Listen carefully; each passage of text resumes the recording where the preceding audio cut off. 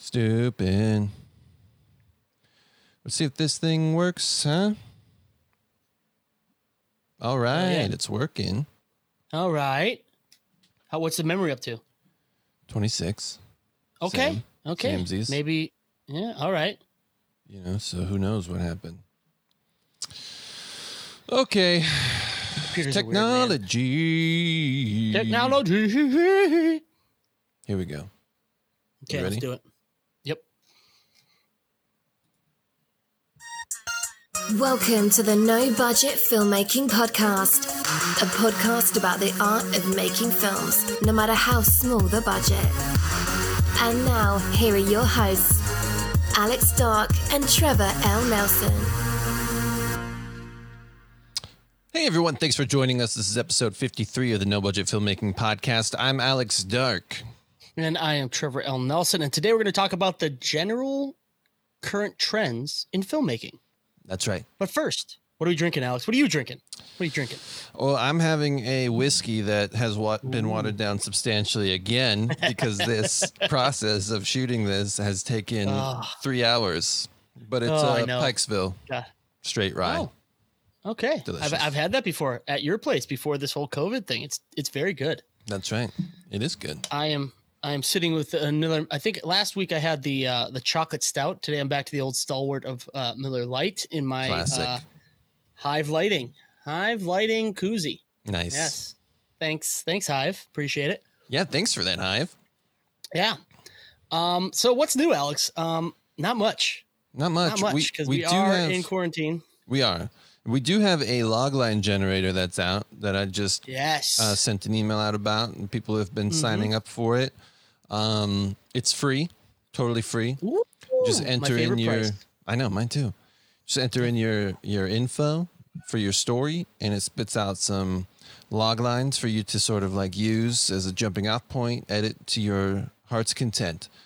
And you can go to filmmakingcentral.com/logline-generator. For those screenwriters out there, or hopeful screenwriters, log lines can be a pain in the ass, and there's a lot of different suggestions on how you should make a log line for your script if you're trying to sell it. And this just kind of helps you out.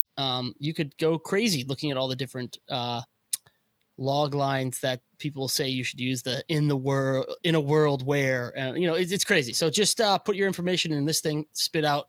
How many do we have? I forget, maybe 7.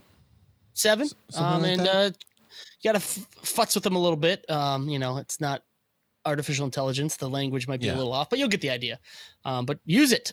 Sell your scripts. Yeah, it should be good. Sometimes, especially in this day and age, it's an email with a log line to gain someone's interest to then read your script and hopefully buy it or option it for no money and then buy it later if they want to make it. So exactly. Check it out.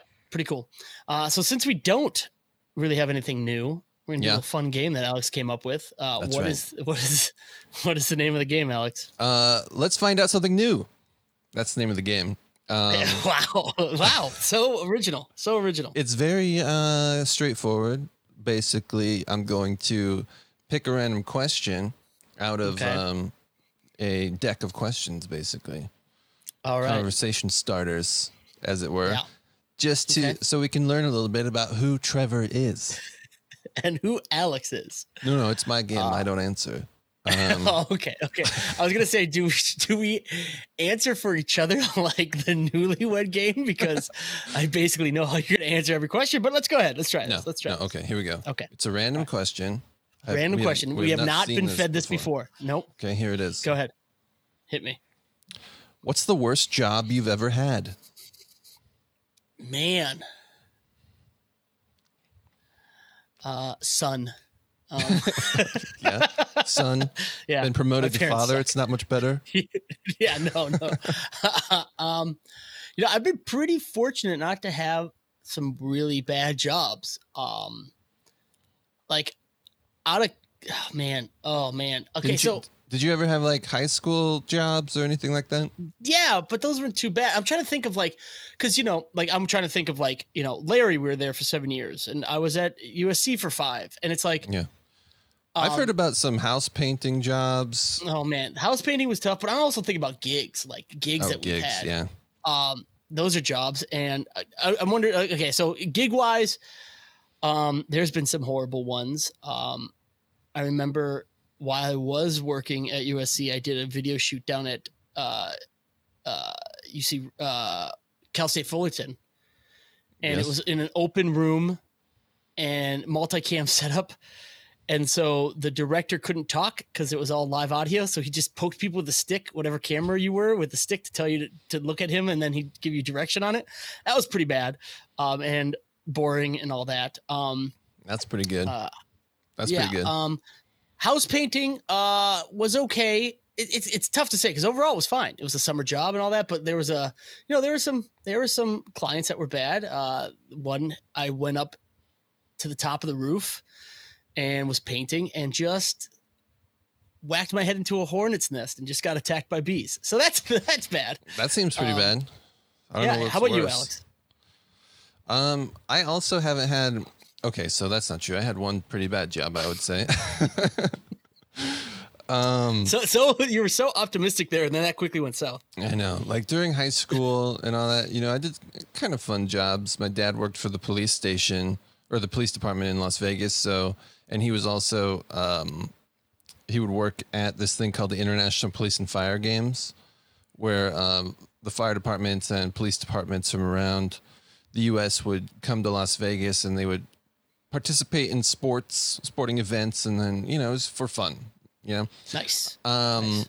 And I helped him with that. That was kind of like my usual summer job. And that was fun. I liked that one. It wasn't until right after college, I would say, I had a pretty bad job. And that was, I've talked about this before, with an indie theatrical distribution company. And the reason it was bad is because they didn't pay. It was all commission based. Start off the bat right there. They didn't pay. It was all commission based.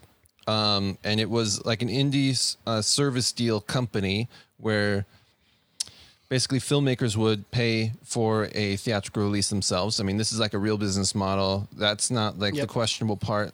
There's companies that still do this to this day, like freestyle releasing or whatever. Like if you want to put your movie into theaters, there's ways to do it if you shell out the cash, right? And so that's what this company was trying to be.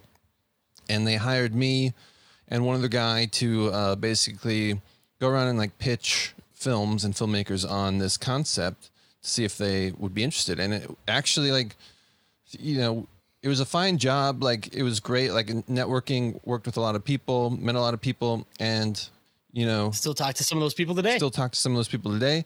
And was able to actually do it.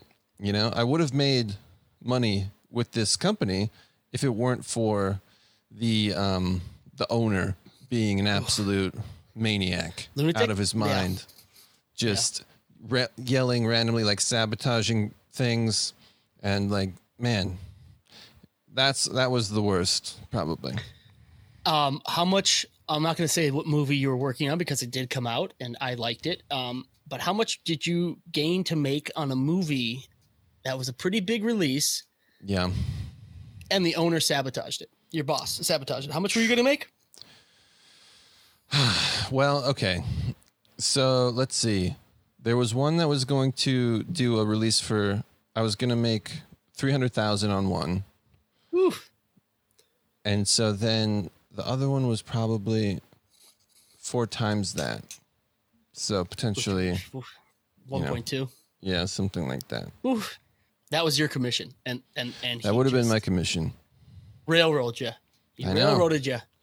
I know, but he did it to himself too. The best part was he would always try to incentivize us to like keep working for him because we, after a while we were like, what are you doing? Like we're bringing you these filmmakers, like they want to make the deals, like they're in the room signing the contract and you're just like trying to add things in, like doing this weird stuff, like arguing with them about things that we've already talked about. And I don't know, it was bizarre, but he would then be like, to try to boost our morale and keep us on board. He'd be like, so, I'm thinking like as a bonus, we'll maybe give you like a $10,000 watch if you bring in like a project or whatever. And then he'd be like, do you guys want the watch or the money? And we would always be like, the money, because like we haven't made a thing, Yet. So money would be And great. also because that watch was probably stolen. Exactly. Or he didn't have it. Or he didn't have it. Or it was his own watch that he... Yeah, exactly. Yeah. And when you said the money, you called his bluff and he's like, damn it. Yeah, he would just sit there and be like, good to know. Well, if we ever make a deal, I'll get money you that watch is. somehow. Money it is. Yeah. All right. So that was a fun game. Look at that. Well, you guys might be hit with more of that. We've had a couple complaints about people saying we go off topic. Well, if they didn't complain before, they're going to hella complain now. But I know. while we're in quarantine and we are kind of stuck on some things. Not a whole lot new going on. Yeah. A lot of big projects we're working on that are like taking a longer time. Yes. So we don't want to give any updates on them yet until they're ready. But and then also, get ready I for would that. like to point out, I was talking to my wife about this the other day. Our show is formatted, I would say, from our experience with Larry King and working on his shows, we formatted it in such a way where it is kind of more like a talk show, right? Like we have an intro that's the same every time. We have segments like what's new. We used to have the what's cool segment. Like it's kind of broken up in that way, like a talk show. Yeah. So If just you only get on knew. board. Just get on board, okay, everyone? Jeez. Okay, If Funbot, you only knew, get off like my Larry back. Yeah. Whoa. Alex threw something down in his office. I don't know. He's angry. I am. If you've never seen Alex angry, this is Alex angry. All right. So to the topic at hand, let's talk about current trends in filmmaking that we've noticed, good, bad, or indifferent. This is in terms of how our listeners can use this, I guess, or like, it's hard to say because you may want to stay away from these because everyone's doing it. It's kind of like Alex had an idea for a pandemic movie that we were going to start writing. And all of a sudden we saw that everyone's writing pandemic movies and people are saying, don't write pandemic movies anymore. So we stayed away from them. So maybe these are things you can stay away from to make your film unique, or some things you want to incorporate because these are the kind of movies that are getting made now and you hope to sell your movie. So who knows? Totally. Who knows? Listener discretion advised. It's up to your discretion if you want to use them or not. Exactly. We're just giving our own opinions and thoughts and observations. We're not necessarily giving you, advice on what to do per se on this episode. So do we ever really give them advice that they should take? No. Yeah, probably not. I don't know.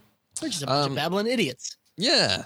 Okay. So the first one, Trevor, in my opinion, trends that's been happening. I mean, it's been happening for a while. That is Instagram as the new resume/reel for filmmakers. Have you noticed this? I have. And I think, it's like, they're like, oh, well, there's influencers, so I'm going to put all my stuff on Instagram because so many people go on Instagram. Now, do you think in this trend, people are doing it in hopes of being discovered, or they're doing it as in like, I don't want to build a website, so if somebody wants to see what I've done, I'm going to send them my IG link? I think it's the latter. It's like people, instead of creating a reel, will just curate their like still images of their shoots onto Instagram so that they can send out the link and people can like take. I guess this is primarily the cinematographers that I'm thinking of. I don't actually know for sure if other filmmakers do this, but definitely cinematographers, DPs, they will put screen grabs of like their favorite shots from the projects that they shoot up on Instagram, and then I've even noticed on job posts or whatever, it'll be like, include relevant, projects that you've worked on and your Instagram. And I'm like, I've been avoiding this one. I'm not gonna lie. Like I do have Instagram accounts, but like I'm not. Me too. I'm just not interested in like curating screen grabs of my projects onto an Instagram account at this point in time. And the way I look at it is a couple things. One, the industry is unfortunately still a bunch of old white dudes. And so a lot of them, like, if they don't ask for it and you supply it, they're probably going to be like, oh, really? Like, this is This is what you're giving me. I don't know about that. Only because from my experience working with companies that are run by old white guys, a lot of those old white guys still try to act like they're 26. True. I guess my other problem with that is that, and this may be warranted or unwarranted. I look at Instagram and Facebook and all those social media things as completely fake. Like, you know, people put up their best life. You know, it's like, oh, look at me. I'm, you know, at my mansion. It's like that's not their mansion. They just walked by someplace, you know, something like that, whatever. Yeah. You guys know what I'm talking about. But like, I feel like people could just take their project, throw an Instagram filter on it without giving it much thought and be like, look how professional it looks. And it's not, and then it's like, okay, cool. You did that on Instagram. Let's get you in front of a computer or get you on set with a bunch of LUTs. Do you know what you're doing? I think it's too easy to kind of fake your way through your style and the look of your projects on Instagram because of all the built-in filters. Everything else could change. Not to say that if they do that on Instagram, they have no idea what they're doing on a film, but there's also that veil of fakery, fraudulent looks. Yeah, that's true. I mean, there's always fakery though with yeah. I mean, I know that there's been people who've had their stuff jacked on someone else's reel, and you're like, what is going on? Yeah. But I also have to say that I personally hate reels. Like, I don't know. I just don't like them. I think it's a lot of work for the filmmaker when it's like, why isn't the person hiring doing the work? Like, why can't I send the person hiring like a bunch of links to like relevant projects and have them sort of like watch them at however they feel like they need to in order to get the job done of hiring? Like, why do I have to sit there and edit together like a 1.5 minute thing to like cater to your short attention span? You know what I'm saying? Yeah. Now here's my question. Do you think a reel and IG would help filter out the first round of people? Almost like they say something has to happen in the first 10 pages of a script so that you grab a reader's attention so they continue to read. So the first 10 pages, not good, throw it away, go on to the next script, quick. And now we found one that is good at the beginning. Now we'll look through the rest. IG and a reel are kind of like, all right, I like what I see. Now I want to look at full examples. So it's kind of a way to filter, because everyone trying talks that they have no time in this industry and it's, you know, so fast paced. I don't really believe that. If you really want to find a good DP or you really want to find a good editor, you'll take the time and go through all their stuff. But it may be IG and a reel are just the first key, the key to the first door to get through. And then they'll look at your other stuff. It could be. I feel like you could okay, maybe I'm like way overthinking this, but for example, if I have a full project up on YouTube, right? Yeah. Let's say it's a 90-minute feature or whatever. I could easily just like make the link for the YouTube to the specific part that I want them to watch, you know, that's highlighting whatever it is that I'm trying to show them. I don't know. It seems like to me on my end, there's like a requirement almost to make reels catering to specific styles, right? So like, if I'm applying for a comedy, I'm not going to send them like a reel full of angsty, like horror, dark stuff, right? Yeah. So that means you could be making reels for ever. Yeah, that means I have to make like 27 reels for specific things. I have to make like a talk show reel. I have to make like a YouTube reel. I have to make like a horror reel, a comedy reel, like all these different things, versus just like curating things that I want them to see that they could just easily click on and like go to and be like, oh yeah, that's good. Oh, let me watch the next one. I'm going to watch like 20 seconds of this one.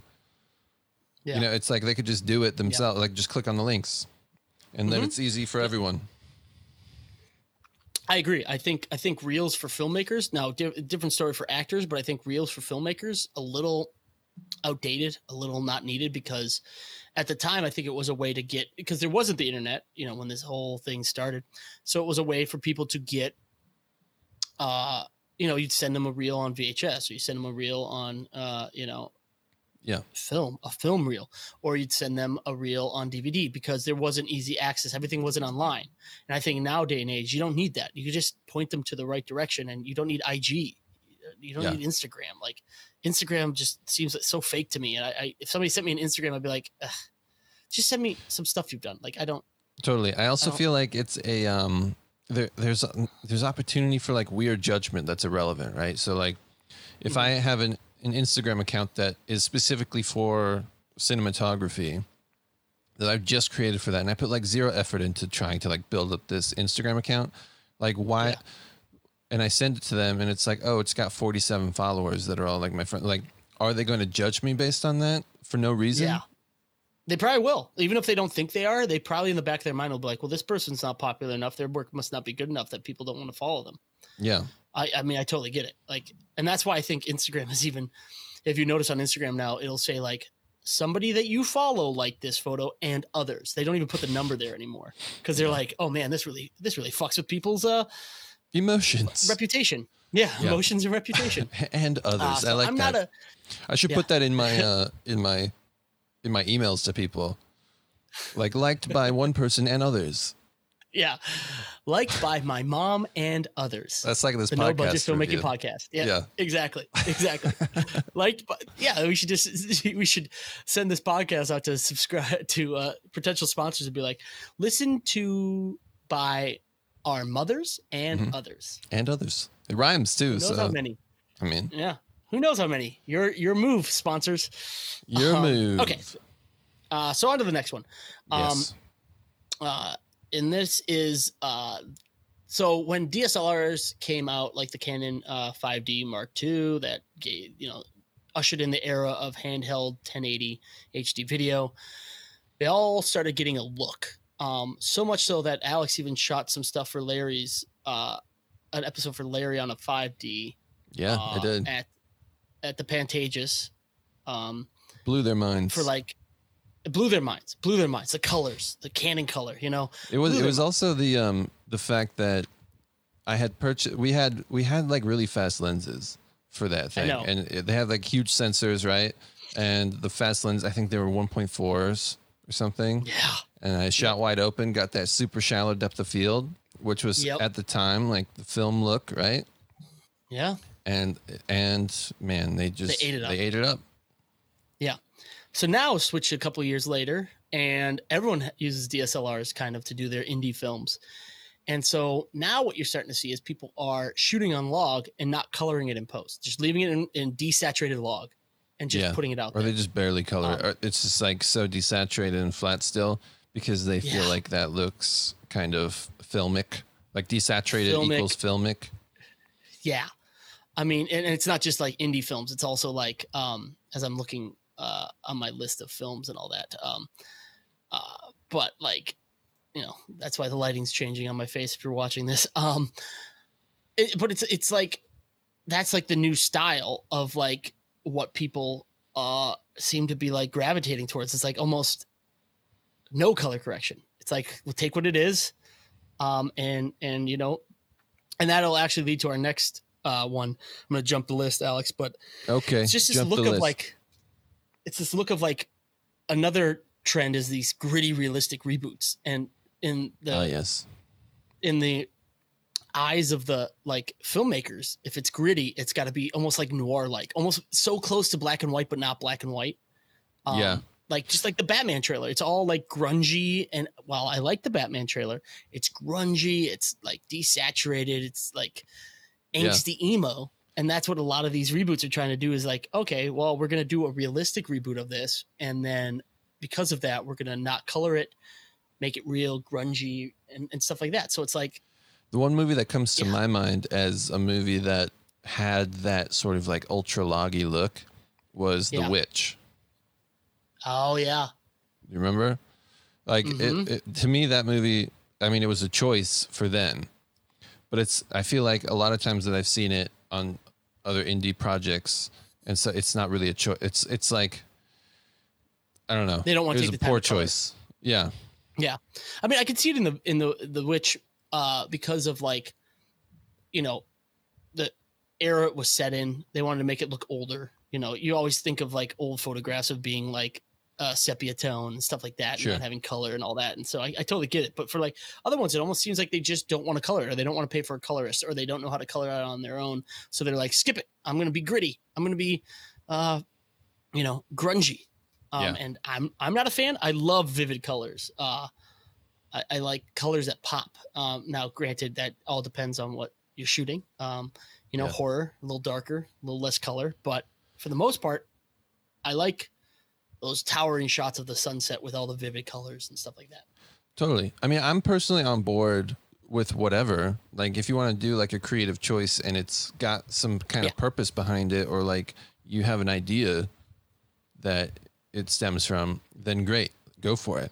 But I think a lot of times, you know, what I'm thinking of in particular are maybe like YouTube videos or ads that pop up on Facebook, or even I've seen like national commercials where it just has this weird sort of like desaturated look, and it doesn't seem to fit with like what's going on. Like, why did they do that? And that, to me, if you're noticing it in a bad way, then that's not great. Yeah, I'm all for motivated decisions. Like, there's motivation behind it, like The Witch and like, you know, all these other things. And I mean, like that commercial you did for Film Shake, that's kind of desaturated a little bit because it's supposed to be this like home footage kind of thing where it's untouched, and that's the idea behind it. It's untouched. It's like a handy cam, people shooting it on their own to show how real they are, kind of thing, and that works. But like for other things, if there's no motivation behind it, it just comes off as laziness, and kind of cheapness almost, because they don't want to put in the time and effort or money to hire someone to color it. And so if that's the case, if you don't have the money to do it, you got to figure something else out so it doesn't just look like you're kind of like coasting your way through it and not really caring, because it comes off as like that sometimes. Yeah, totally. Yes. So the next one is having to do with gimbals. Yeah. Gimbal shots. Gimbals are one of those things that, again, it's like, it's a technology that came out that everyone sort of like thought was super cool, and allowed them to do things that previously required professionals like Steadicam operators and things like that. Now they can do similar type things with this semi-affordable, like available technology. And it's one of those things where I think it's super overused. Like, most of the time you don't need a gimbal shot, right? It's kind of, it's a tool in the toolbox that is used to, I don't know, create a vibe or a look, or to accent whatever, you know, thing you're doing, or like for a specific reason you might use a gimbal. But I think in most scenarios you don't need a gimbal, right? And it's one of those things where I think filmmakers will see all this stuff in the media, especially like a couple years ago, about oneers. You know, you had like Birdman, you had True Detective season 1 had like a pretty awesome oneer in it. Nowadays you have, I think there was an awesome oneer in The Revenant, if I remember correctly. I remember everyone was so crazy about the oneer in Children of Men. Children of Men. The camera got dirty and blood. Exactly. Yep. And 1917, which just came out recently. But I think for the most part, like, no one cares about oneers except for filmmakers. So it's like they're doing it for themselves. And it oftentimes doesn't aid the movie or the project or whatever in any real way, other than like them being like, look what I did. Yeah. And that bothers me. Yeah. And you know, what's kind of funny is that for at least a couple of these, plus the one we're going to talk about next, it's almost like as things become more affordable to the everyday filmmaker, they become so overused. First, it was the DSLR look, because everyone could get their hands on a DSLR and shoot HD. Then people were able to afford cameras that shot log in the DSLR format. Or not. That. Yeah, in the camcorder format or whatever. Yep.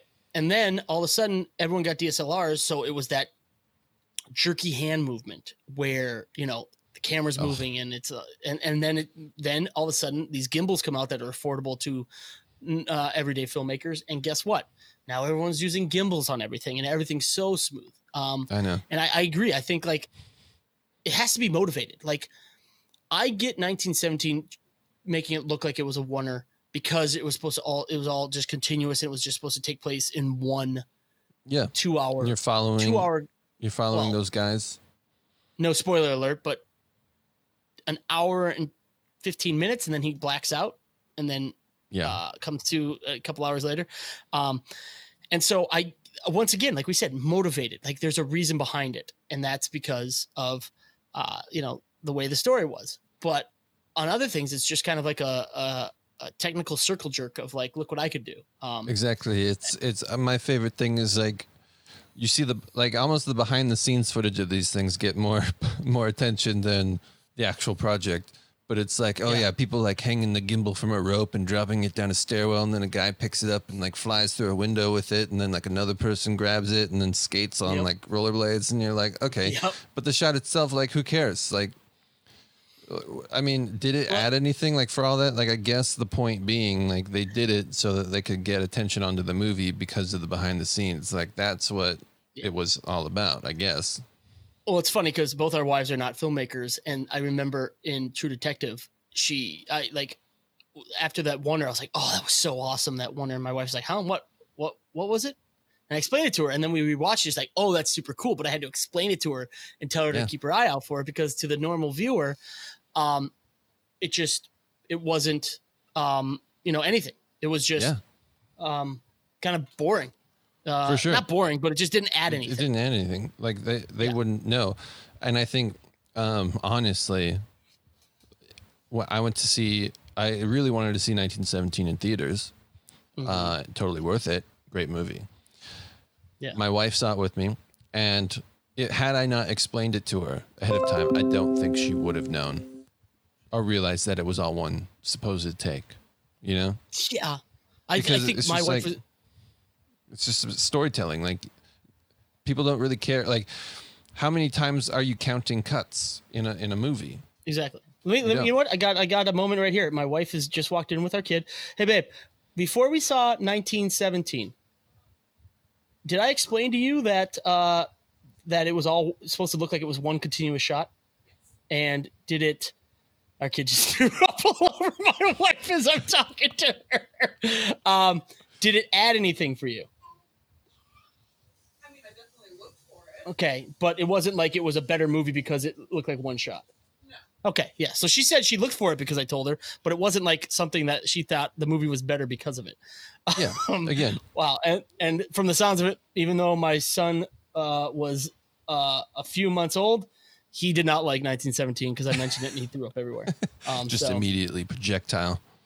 Just the look on my wife's face was like, oh, I'm being brought into the podcast. Oh, and I just got thrown up on. So yes, the joys of parenthood. Yes. I mean, like, shockingly, I haven't seen Birdman yet, but what was their motivation behind the single shot? I mean, other than it was just talked about. I don't know. I mean, I guess like he would probably have some argument for it. Okay. I think you could have done that movie without it, and it would have still been a good movie. I'm trying to think of why Hitchcock tried to do the one shot for Rope. And I think it was, if I remember correctly, it was just to add tension. Like there was no cut, so it raised the tension. And stuff like that, it's great. But with these gimbal shots where it's just trying to one up everybody with what I could do with a gimbal and just, like you said, hand it off to the next guy and then he goes walking and then hand it off to the next guy and he goes walking and you never see it move. It's like, it's cool, but is it really needed? Yeah. I don't know. And I do think dolly shots, are great. A tool, again, another tool. And you'll notice that in a lot of like sort of amateur projects, dolly shots are not used that much. No.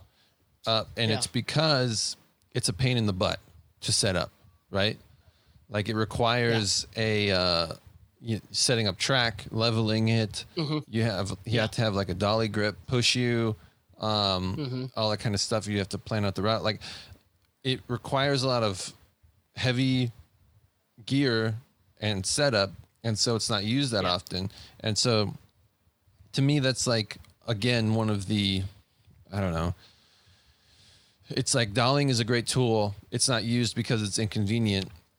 And using a gimbal has become like just easy. I'm just going to grab my, thing and balance it real quick and then start shooting it. So like I can get that kind of dolly vibe and just and like, you know what's yeah. So it comes across as like lazy to me in a way. Yeah. And you know what's funny? Two things is that one, like you could kind of tell when it's a gimbal versus a dolly. And it's almost like in terms of like shooting on film and shooting digital, you could still tell it's the graininess, and it's like a dolly shot. No matter how smooth you get it, there's still a little bit of jerkiness, a little bit of not completely smooth that I think adds to it. It makes it organic. And so I think that's why, like, what you'll notice, and a lot of people should look for, is that in big features, they use dolly shots a lot, and it's just a simple push in. It's not like the big movements like you see with gimbals. It's just a simple push in or simple pull out, and they use it a lot. And one of the reasons they use it is because they could just set it up, because they have the crew. They could just set it up on a dolly, and even if they're locking it off, it's like a movable tripod. And what you'll notice is that there's just a simple slight push in, a slight pull out, and that's great. But when people get a gimbal that they maybe have not been able to use before because they couldn't afford it, they just go crazy. They just like huge movements. Gimbal shot. Because that's really like you can't do the small stuff very easily. I mean, it's way harder to get like just a really sort of like subtle push in with a gimbal, and so you end up doing these big movements. And and what's funny is that on feature films, if you watch a lot of the behind the scenes, a lot of the stuff is still done on dolly. And it's almost like a gimbal and a Steadicam is only when it's necessary. Like they can't get a dolly in there or something like that. Like I just saw a little clip of like behind the scenes of Assassin's Creed, and a lot of the running was on dolly, not on gimbal, not on a Steadicam. And it's because the dolly is better. You can hold a lot more gear on it and all that. So and it's specific tools for specific things. I just think that, that particular tool it's a trend. It's been overused lately, and I'm sure it'll go away as soon as the newest cool thing comes out, and there'll be something else. Yep. Which leads us to our, another one of the, once technology becomes more affordable to everyone, it becomes widely used and overused, and that's light tubes. Now I say everyone, but Deakins, our man, the myth, the legend. Deakins used it so much in 2049. I know. Later on in 2049. And for those people who don't know what light tubes are, they're like RGB LED fluorescent lights. So complete control, complete color spectrum LED tubes. I mean, pretty self-explanatory. And the benefit of them is that a lot of times these days they're battery powered, so you don't have to run cables. You can integrate them into like practical scenarios as a fixture that's actually seen on camera, and it doesn't have like weird cables running from it or whatever. It does have the control, so you can do different colors and stuff with them. And I think they're awesome. I think they're great. And I noticed them a lot. Correctly. Yeah.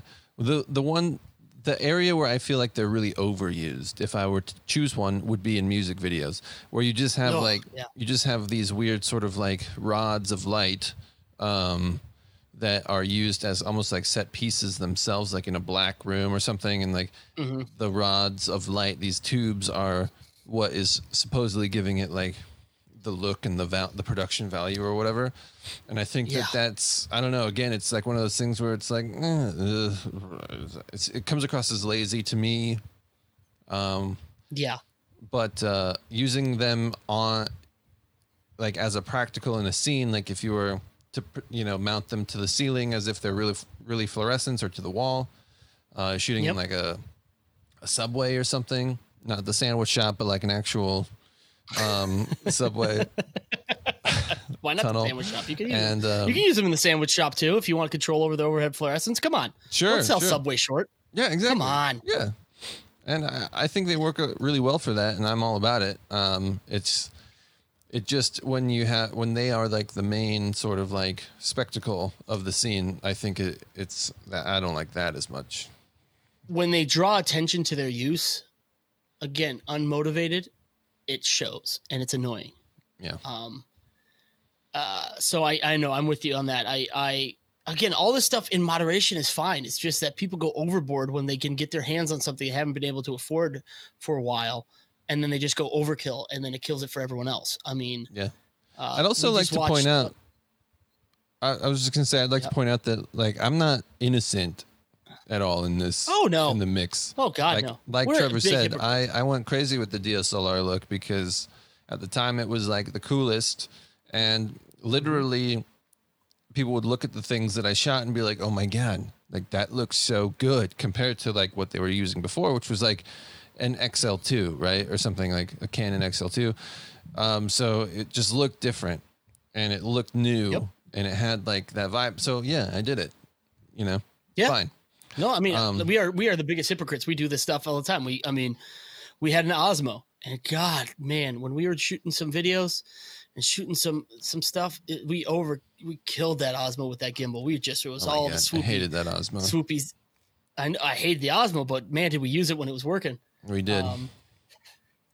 The swoopies. I can't do this podcast at home. My wife just walks out with a naked baby getting ready for a bath. I can't do this at home. I'm just too distracted. All right, what's the But yeah, next I mean, one? we definitely were guilty of a lot of these things. We're trying to tone it down because, I mean, like we said, it gets overplayed. And then the last one is, and this is I've started to notice this more and more into a different direction, is the classic remix for the songs, especially in trailers. They usually don't use it so much in the actual film because it takes away from the visuals. But Yeah. you know, like your rock songs, your Guns N' Roses and all that being done into like a moody melodic song and again, it's Yeah, because like we a just slow, saw it. monotone version of something. Yeah. And it was, it's the Batman trailer. What song was it by Nirvana? I forget what song it was. Let me go to the list. Something in the Way by Nirvana. Yes. And I mean, yeah, it's I think it's starting to pick up steam. Where this was also a problem. I don't know if a problem. Garbage truck's at Alex's. Yeah, it is. Oh, hey. Yeah, come on in. Hey, got a lot of crap here. Take Trevor out. This also was a trend in like the creepy nursery rhymes for horror movies. They did this all the time in trailers, where it's like people singing nursery rhymes slowly and creepily and eerie music and all that. And it was like, okay, I think Blumhouse did it all the time. Yeah. And That's it true. works. It works great the first couple times, but then it's like, okay, we're good here. Yeah, it is. It is true. And I also think that you bring up a good point, one that's not on our list, is I think trailers follow trends like intensely. Like the nursery rhymes and the remix of classic music is one example of it. But even just like the way trailers are cut, like the format of it, if you look at trailers from the 50s, they're so different, right? Like they're not the same. Oh God, yeah. Yeah. And nowadays all trailers are cut the exact same. Like you could almost like break it down into specific beats and sort of like see exactly how they're cut. Or even just like the opening piano note, right? Like having it go bing, bing, like when it opens, or like, and then having like the rises and like the suckbacks and all these different like weird sound effects that. And then the big crescendo could build, and then stop. Yeah. And a couple words are said, and then it gets back into action. And then also you could say, I don't actually know if it was really as big prior to Inception, but those like Bram, they call them Brams now. They actually have a name. Whoa. Yeah. Was that around before Inception? Or did I mean, that Inception create really it? just oh man. I mean, if they were around before Inception really took it to the next level because they had it like an literally Inception in the app. movie. Oh yeah. Oh yeah, and they had an Inception app where you could just hit a button on your phone and go boing. Yes. So like, I think in other movies it was just an actual foghorn or a ship horn. Yeah. And that was That was a sound what it effect. was. And they're like, It was like, yeah, it was we're gonna put it in here a for no reason. maritime feature that happened to. I think A Perfect Storm Yeah. really used it all. They did. Yeah, totally. Well, speaking of trailers, we should probably say that coming soon, because you guys aren't annoyed with us so much yet. In addition to this podcast and Equip Monks podcast that we're going to be putting out, is Trailer Trashed, which is going to be a short. I mean, video wise, it's going to be short, but we're going to combine multiple videos into one episode where we watch trailers for the first time ever and critique them and kind of give our 2 cents on how they're done. Since, like we said, trailers are such a vital part of the filmmaking process now. They are. You know, a good trailer could go a long way. I mean, a good trailer could get people to the to a movie that otherwise would suck. Absolutely. And I think a lot of times that's what happens with horror movies, is that the trailer drags people in, and that's why you see such a steep drop off from the first weekend to the second weekend, because everyone goes to see that horror movie based on the trailer. Then you got to battle word of mouth. But I love trailers personally. I almost, in a way, love trailers more than movies. That's not really true, but like to a certain extent, it's kind of true. I'm lying to you, but I'm not lying. When trailers are really good, it I don't know. I just love them. It's amazing. Like I think more times than not, me and Alex will look at each other and be like, "Oh my god, this trailer!" And then we watch the movie, and it's like, "Oh, it was okay." Yeah, but we're like, I think, like, without fail, once a week, Alex or I will email each other a trailer. Like, I think the most recent one was Raised by Wolves, the Ridley Scott series that's coming to Amazon. And I was like, check this out. Oh my God. And it's like, yeah, that trailer just kills.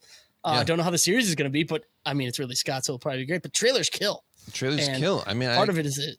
I remember movies that I was excited about because of the trailer, you know, like,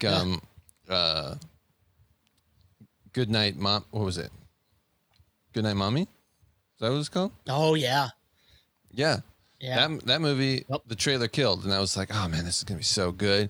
Or The Signal, you know, the second one. Oh. Which and The Signal went a completely different way than the trailer did. It did, like, totally. But I mean, I would say the first trailer that ever did it for me to like, it was early enough that I never followed movie news or like, you know, so I didn't know a plot of a movie before it came out like I do now. Like, you know, for the most part, I know most plots before they come out, and before the trailer's even released. But Independence Day, I remember seeing that trailer, there was like a weird summer where like, I think it just clicked for me of like, I want to go see these movies in theaters, because it was like, I started seeing trailers and being like, holy shit. And I think that was like Independence Day, Men in Black. Those were like, I was like, saw the trailer and I was like, oh my God, I don't know anything about this, but from this trailer, I remember Independence Day, I was like, you know, they blew up the White House. I forget how old I was, but I definitely wasn't 13, and you know, PG-13. Oh God, we got to make sure we don't do it during Garbage Day again, this podcast. They're coming. They're coming for me. They're like, this is the podcast you guys put out? Yeah. Come to take garbage. The trash. Yeah. Garbage. You played a stupid game about let's find out something new at the beginning of this trashy ass podcast. No, but I remember going to my parents and be like, you know what? I know I'm not 13, because even though it didn't matter, nobody's carding you to go to see a PG-13 movie. I was like, I'm going to go see Independence Day, whether you like it or not, because that trailer was awesome. And I did, and I was not disappointed. Totally. Totally. So, and yeah. Even back then, when did Independence Day come out? It was like 90s, right? You're gonna send me to the World Wide Web. Yep. I keep talking. Even then, though, trailers were different than they are now. You know? Yeah. It was like 25 years ago. 96. So I was 11. I was 11 when it came out. 1996. Yeah. It is interesting. Man. I like following trailers and seeing how they progress and differ, but you do see like a lot of the same trailer over and over again. Yeah. Yeah, especially because again, a lot of people talk about trailers so much more now. Like blogs like Slash Film and places like that will release a trailer and it's also, I mean, again, to fall into the line of we talk shit, but we do it as well. A lot of trailer reaction videos that we're gonna do. Trailers become just as big news as the movies themselves, and so I think when they see like, oh my god, like the Batman trailer, everyone was like, oh my god, the trailer's been watched a lot. There's ads before the trailers on YouTube. There's ads before the ad that is a trailer. Mm-hmm. I think they, like movies, they fall in line and be like, well, we got to do a trailer like that because that one got a lot of rave reviews. So let's do our trailer like that. It's like, totally. Well, you're trying to do a movie trailer for a movie that has nothing to do with or is anything like the Batman in the sense of the Batman trailer. I also feel like, I mean, the biggest sort of thing to point to the fact that we are correct is that there was a whole like trailer voice patting guy. Yourself on the back. Trailer voice guy was like a pop culture thing that existed. Yeah. Like commercials made fun of it. Comedians made fun of it. Like just the there's whole a movie in a about world. It. Yeah, exactly. Yeah, there's a movie called In a World by Lake Bell. Exactly. And it's like the fact that exists means that like that in that point in time, the In a World trailer voice guy was just like so overplayed that it became part of pop culture. And so overplayed that those guys made so much money doing In the World, like In a World. And those guys were millionaires. It's crazy. Totally. I mean, we should start doing voiceovers for trailers. If you want us to do that, guys, let us know. Yeah, totally. I'm all about Our it. sweet, sultry voices that you don't get enough of on a podcast, soon to be 3 of them. Yeah, exactly. Exactly. You suckers. Oh. So on that note, we should probably end this because they don't want to hear us talk anymore. Exactly. I think you're probably right about that. So, all right, that's going to do it for this episode. Thank you so much for joining us. You can get the show notes for this episode by visiting nobudgetfilmmaking.com. And don't forget to hop on over to iTunes and subscribe to our podcast. While you're there, give us a 5-star rating if you feel so inclined. If you have any filmmaking questions, ask away in the comments section. We'll try to answer them. Also, don't forget to head on over to fearlessfilmmakers.com to join our growing community of filmmakers. Also, if you are in the giving mood, head over to nobudgetfilmmaking.com/beer and buy us a beer. We'll even give you a shout out on the next episode. Exactly. So we will talk to you guys next time. Later. Later.